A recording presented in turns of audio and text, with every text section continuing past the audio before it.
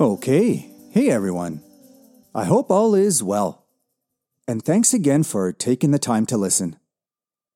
Okay, so before I get into today's topic, I wanted to briefly mention something. So, I decided to start a YouTube channel. It'll be somewhat similar to what's happening here at the Wisdom of, but maybe a little more organized. So, if you prefer watching rather than listening, although don't expect any fireworks or technological wizardry, then please take a look. I've just started off with one of my favorite thinkers, Albert Camus, and after I've tackled his great works, then I'll move on to someone else. Anyway, if you're interested, the channel is called Philosophy with a View. You can also access these videos through our main website, which is wisdomofpod.com. Again, that's wisdomofpod.com. Anyway, so let's get to the work at hand today. Okay, so here's a question for you. So what comes to mind when you think of philosophy? I bet what comes to your mind is something very academic and formal, right? Well, that's not surprising. In fact, it's pretty normal.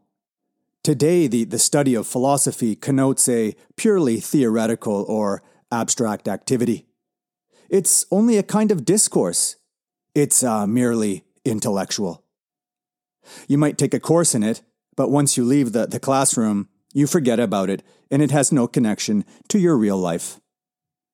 And in general, it's pretty much been this way since the Middle Ages. Okay, but here's the thing.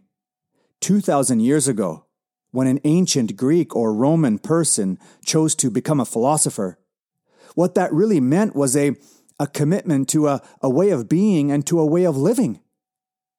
In other words, philosophy wasn't just an intellectual exercise, but it was something that set your course and steered your life.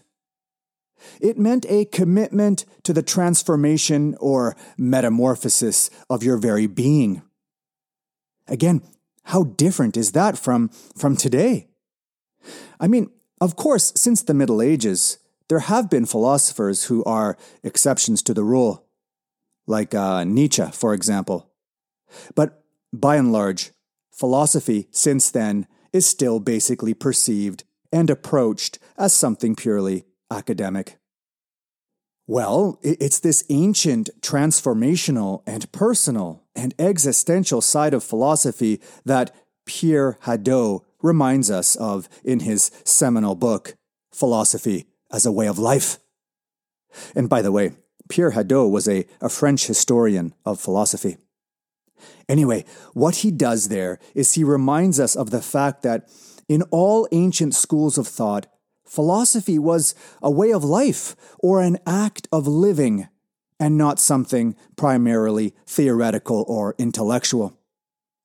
In other words, above all else, the practice of philosophy had profound existential and moral value.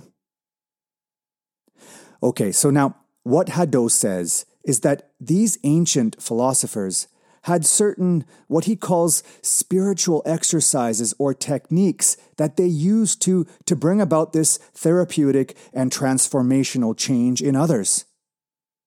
In other words, ancient philosophers used certain methods or activities or practices, and it's these that help to incite real existential and moral conversion. Okay, well, so what are they? What educational techniques or methods made such a big difference in people's lives? Well, Hadot discusses a lot of them, but let me just mention one. Okay, so one technique the ancient Stoics practiced, and in particular Marcus Aurelius, was to try to see the things that we do and get so riled up over from a higher cosmic perspective. Sort of like seeing the Earth from on top of the Milky Way. Or to quote Aurelius himself, "Place before your mind's eye the vast spread of time's abyss, and then compare human life with what we call infinity." The point here is that when we look at what we do in our lives from a larger perspective, when we look at things from on high, so to speak, we begin to realize how small and insignificant it all really is. And therefore, how little it justifies us in getting so upset over these things. In other words, when we see things from a cosmic perspective, we reduce them to their true value. So, for example, for Aurelius, he may have been anxious at times about maintaining his power or about the importance and security of the Roman Empire.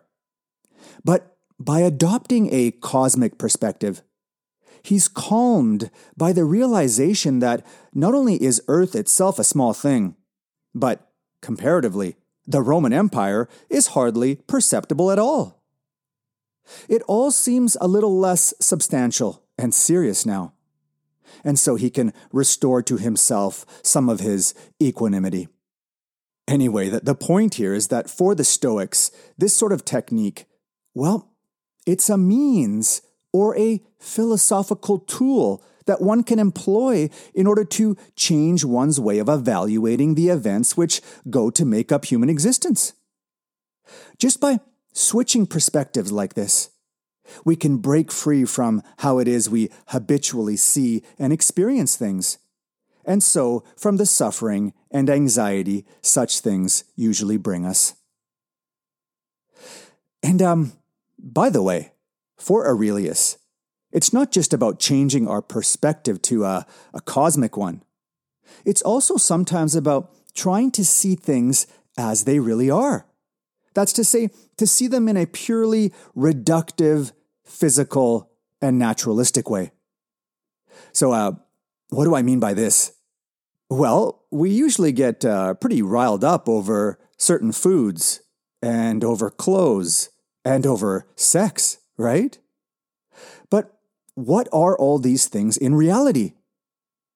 Well, it's hard to pass up this quote from Aurelius.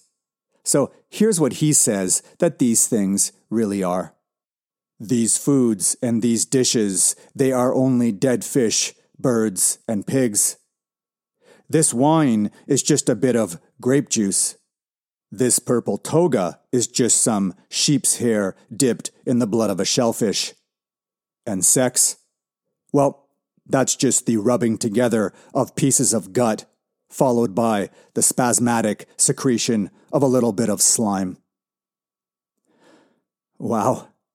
Now I realize it's possible to see a kind of pessimism or disdain for ordinary human affairs here. But I don't think we have to.